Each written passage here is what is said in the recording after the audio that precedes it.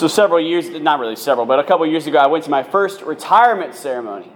And I remember at this retirement ceremony, it was a good ceremony. I said the opening prayer and the closing prayer.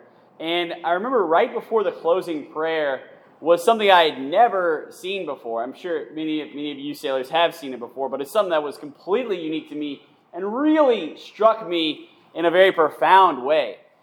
It was basically a senior chief, or I think a chief at the time, I can't remember, but senior chief, got up, walked down basically the aisle, the quarterdeck, if you will, the setup quarterdeck, and recited the poem, The Watch.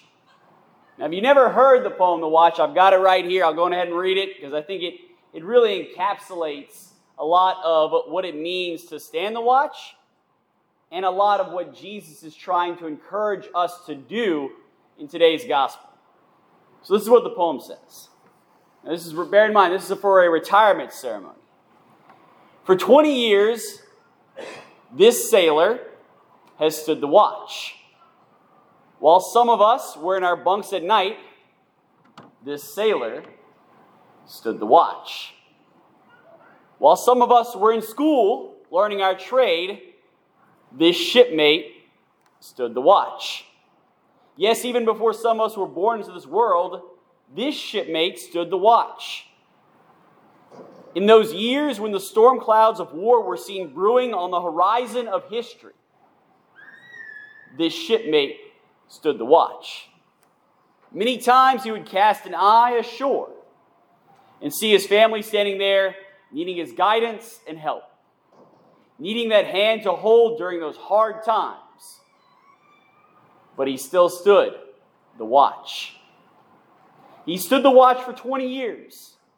He stood the watch so that we, our families, and our fellow countrymen could sleep soundly in safety each and every night, knowing that a sailor stood the watch. Today, we are here to say, shipmate, the watch stands relieved. Relieved by those you have trained, guided, and led. Shipmate, you stand relieved. We have the watch. So this is essentially a poem basically explaining the sacrifices that a sailor, after 20 years, has to make, and the difficulties that he has to make and the things that he has to do in order to stand the watch. And I think it says three really beautiful things about what it means to stand the watch in the Navy that parallel very well to what it means to stand the watch as a Catholic. First thing it says is to stand the watch means you're awaiting something great and possibly something terrible. Why do we have sailors at the watch? We have sailors at the watch because we are aware that something on the horizon could happen. That something on the horizon that could be very, very bad could happen to our ship, could happen to our country, could happen to our nation, to our families, our loved ones, could happen.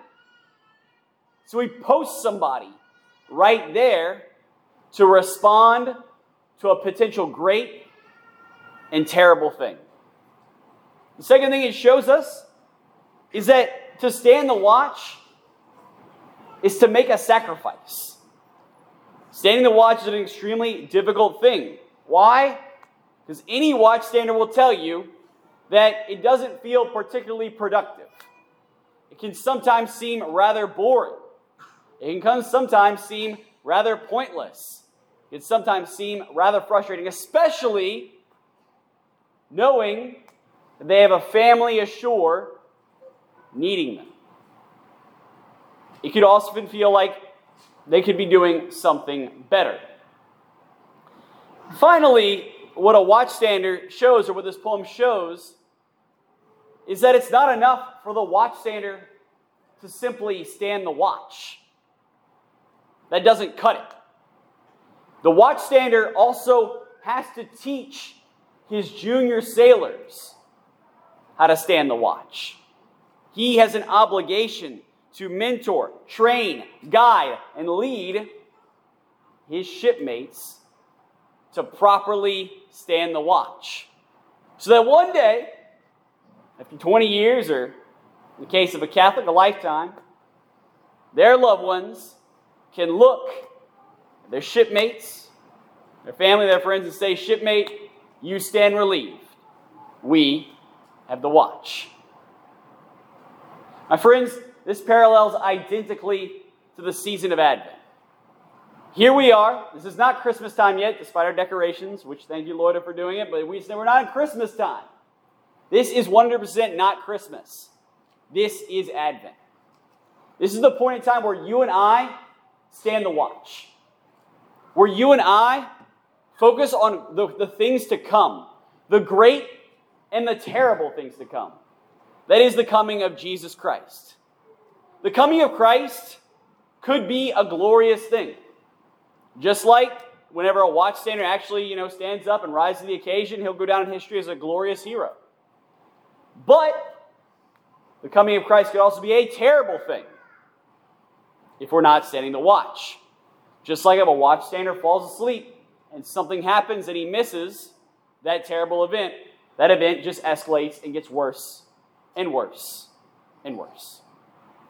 And so what Jesus does, he looks at us and he says, stand the watch. Watch for the second coming. That's the purpose of Advent. The purpose of Advent is on the one hand to prepare for, and appreciate, thank the Lord for the first coming of Jesus, the coming of the child Jesus, baby Jesus. The one thing we actually haven't decorated this Advent is, the baby Jesus right there in the Nativity.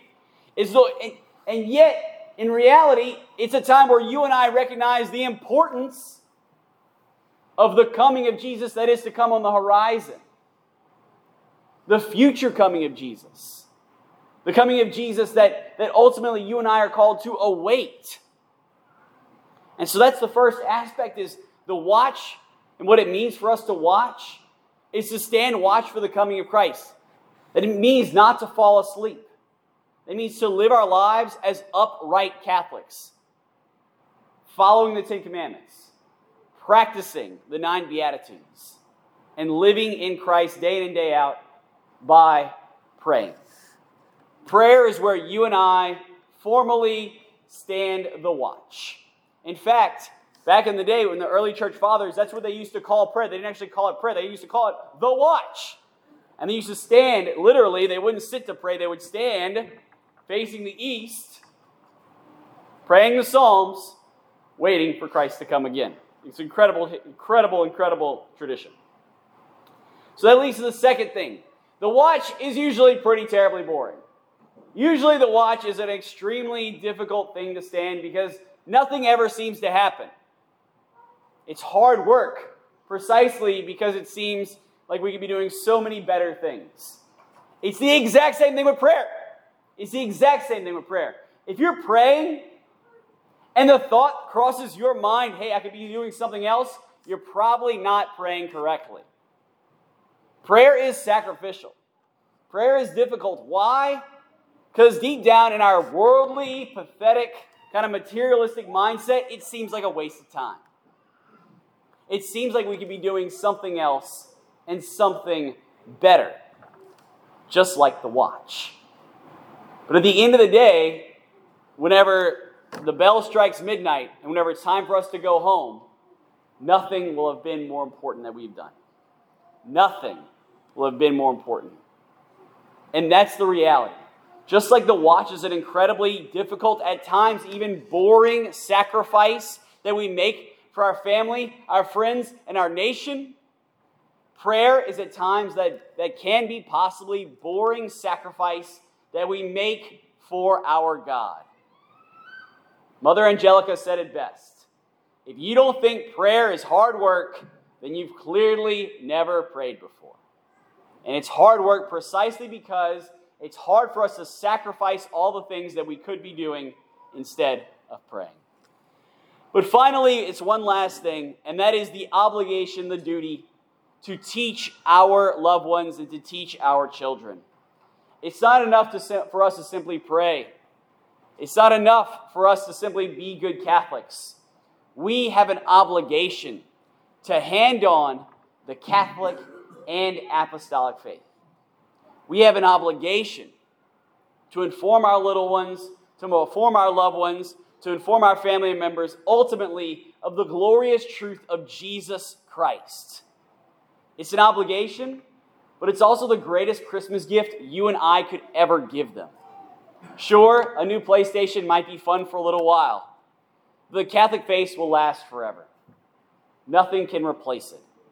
And so, my friends, may we come together as good and faithful Catholics this Advent season and boldly stand the watch.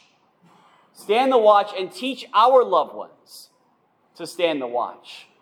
So that whenever it's time for us to go home, whenever it's time for us to meet our Maker, whether it's in the second coming or at our death, our loved ones can look at us and say, "You can stand relieved. We have the watch."